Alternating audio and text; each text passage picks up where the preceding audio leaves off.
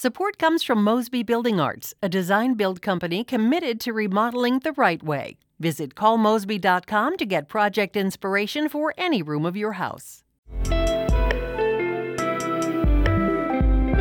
It's Wednesday, February 23rd. This is The Gateway. I'm Wayne Pratt. Hundreds of Missouri slaves escaped bondage in the winter of 1862 by making the difficult decision to cross the frozen Missouri River into neighboring Kansas. Half the family would go and the other half wouldn't. Some of them stayed in slavery because they had kids and they could not run the risk of making it across. We will have the story of enslaved people who risked everything to escape Missouri for Kansas in just a few minutes.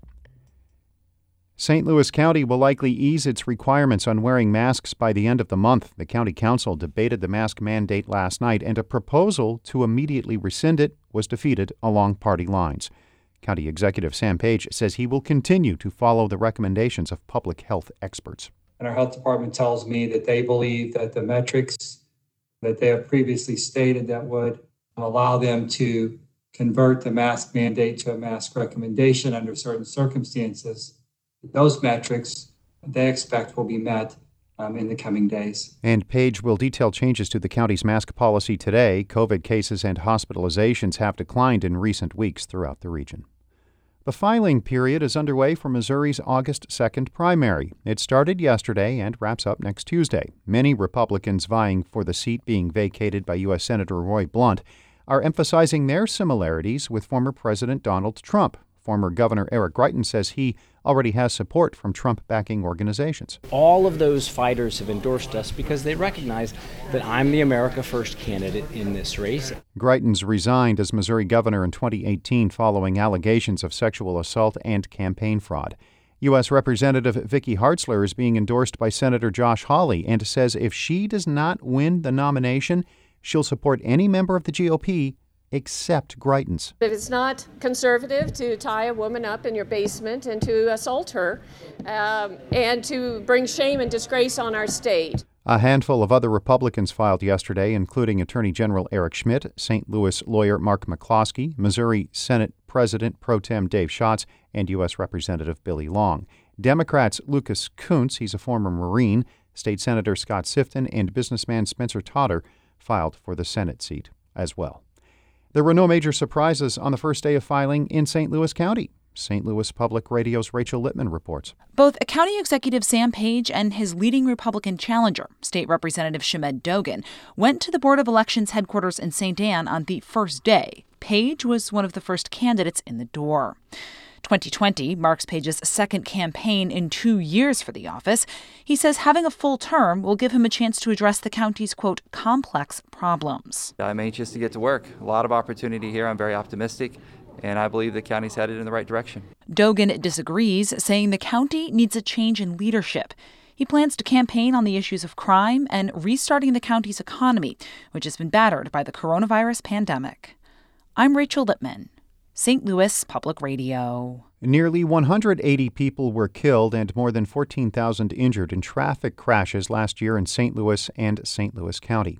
Walking and biking advocacy organization TrailNet says the number of deaths was slightly lower than the record set in 2020, but the figures are still concerning. Program coordinator Sam McCrory says the region needs to take a comprehensive look at road safety. Pictures of St. Louis in the 20s, there's people walking on the streets. It's pedestrian friendly. It's people-centered planning and people-centered infrastructure. And that's what we need to get back to, is get rid of fast-moving 45-mile-an-hour roads and get back to roads that prioritize people first. McCrory was a guest yesterday on St. Louis on the Air. St. Louis Post-Dispatch owner Lee Enterprises is facing another lawsuit from a hedge fund trying to acquire the newspaper publisher. Alden Global Capital alleges Lee's board of directors is illegally breaking rules related to board elections. This lawsuit comes in advance of the company's annual meeting next month. Lee has already rejected a roughly $140 million offer from Alden, saying it undervalued the company.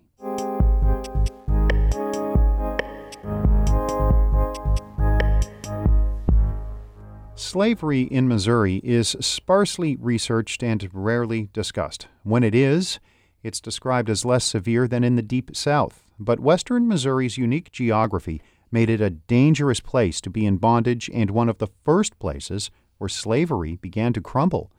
Luke Martin reports.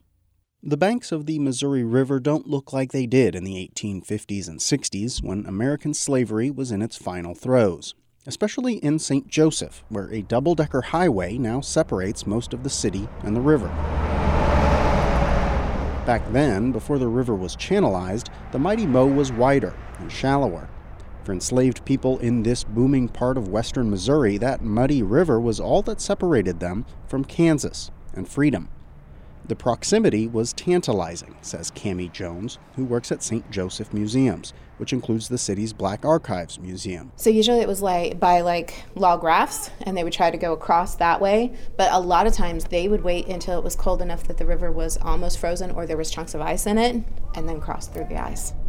A historical marker overlooking the river memorializes one such instance during the winter of 1862, when hundreds escaped bondage by making their way across the ice. Historians call these slave stampedes, and this was perhaps one of the biggest in Missouri, the front lines of the mass escape phenomenon. Despite how straightforward crossing the river to freedom seems, the decision to do so was anything but. A lot of people, half the family would go and the other half wouldn't. Some of them stayed in slavery because they had kids and they could not run the risk of making it across. Diane Muty Burke is a history professor at the University of Missouri, Kansas City, and the director of the Center for Midwestern Studies.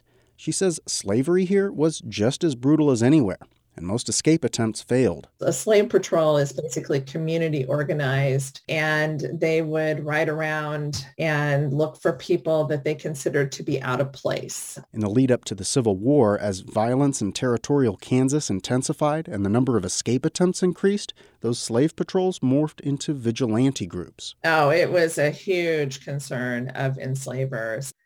They were incredibly paranoid about it. Muty Burke documents their paranoia about escapes in a book she wrote called On Slavery's Border. She says Missouri's brand of slavery, think family farms instead of sprawling plantations, meant masters and their slaves lived and worked in close quarters.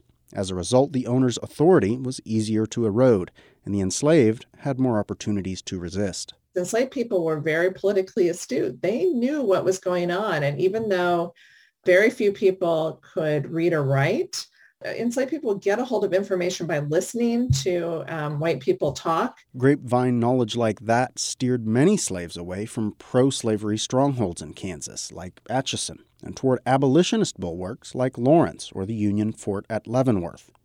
In the 1860s, an enslaved man named George Washington made that his route from a plantation located where Kansas City International Airport is now.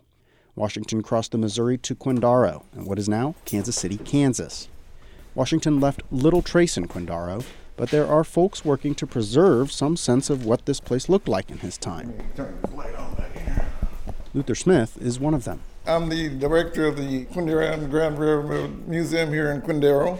I've been around Quindaro all my life. I was born right down here on 29th Street. Out of a neglected old school building just up the bluff, Smith and others want to turn Quindaro's 160-year-old ruins into a tourist attraction, complete with paved trails and interpretive signs. Quindaro's got a lot of history to it. And that's what I want to leave for people to know, because I'm getting a little bit older myself, a little bit. In 2019, Quindaro was named a national commemorative site, but for now, seeing the ruins still requires a hike through overgrown woods. Like Missouri's little-discussed legacy of slavery, the stone foundations sit mostly forgotten, but not gone. I'm Luke Martin.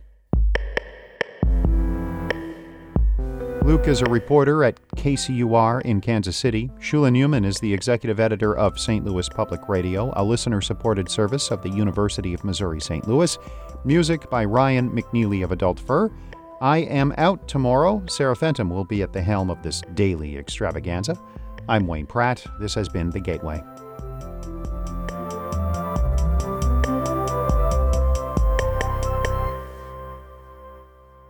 Support comes from Mosby Building Arts, a design-build company committed to remodeling the right way. Visit callmosby.com to get project inspiration for any room of your house.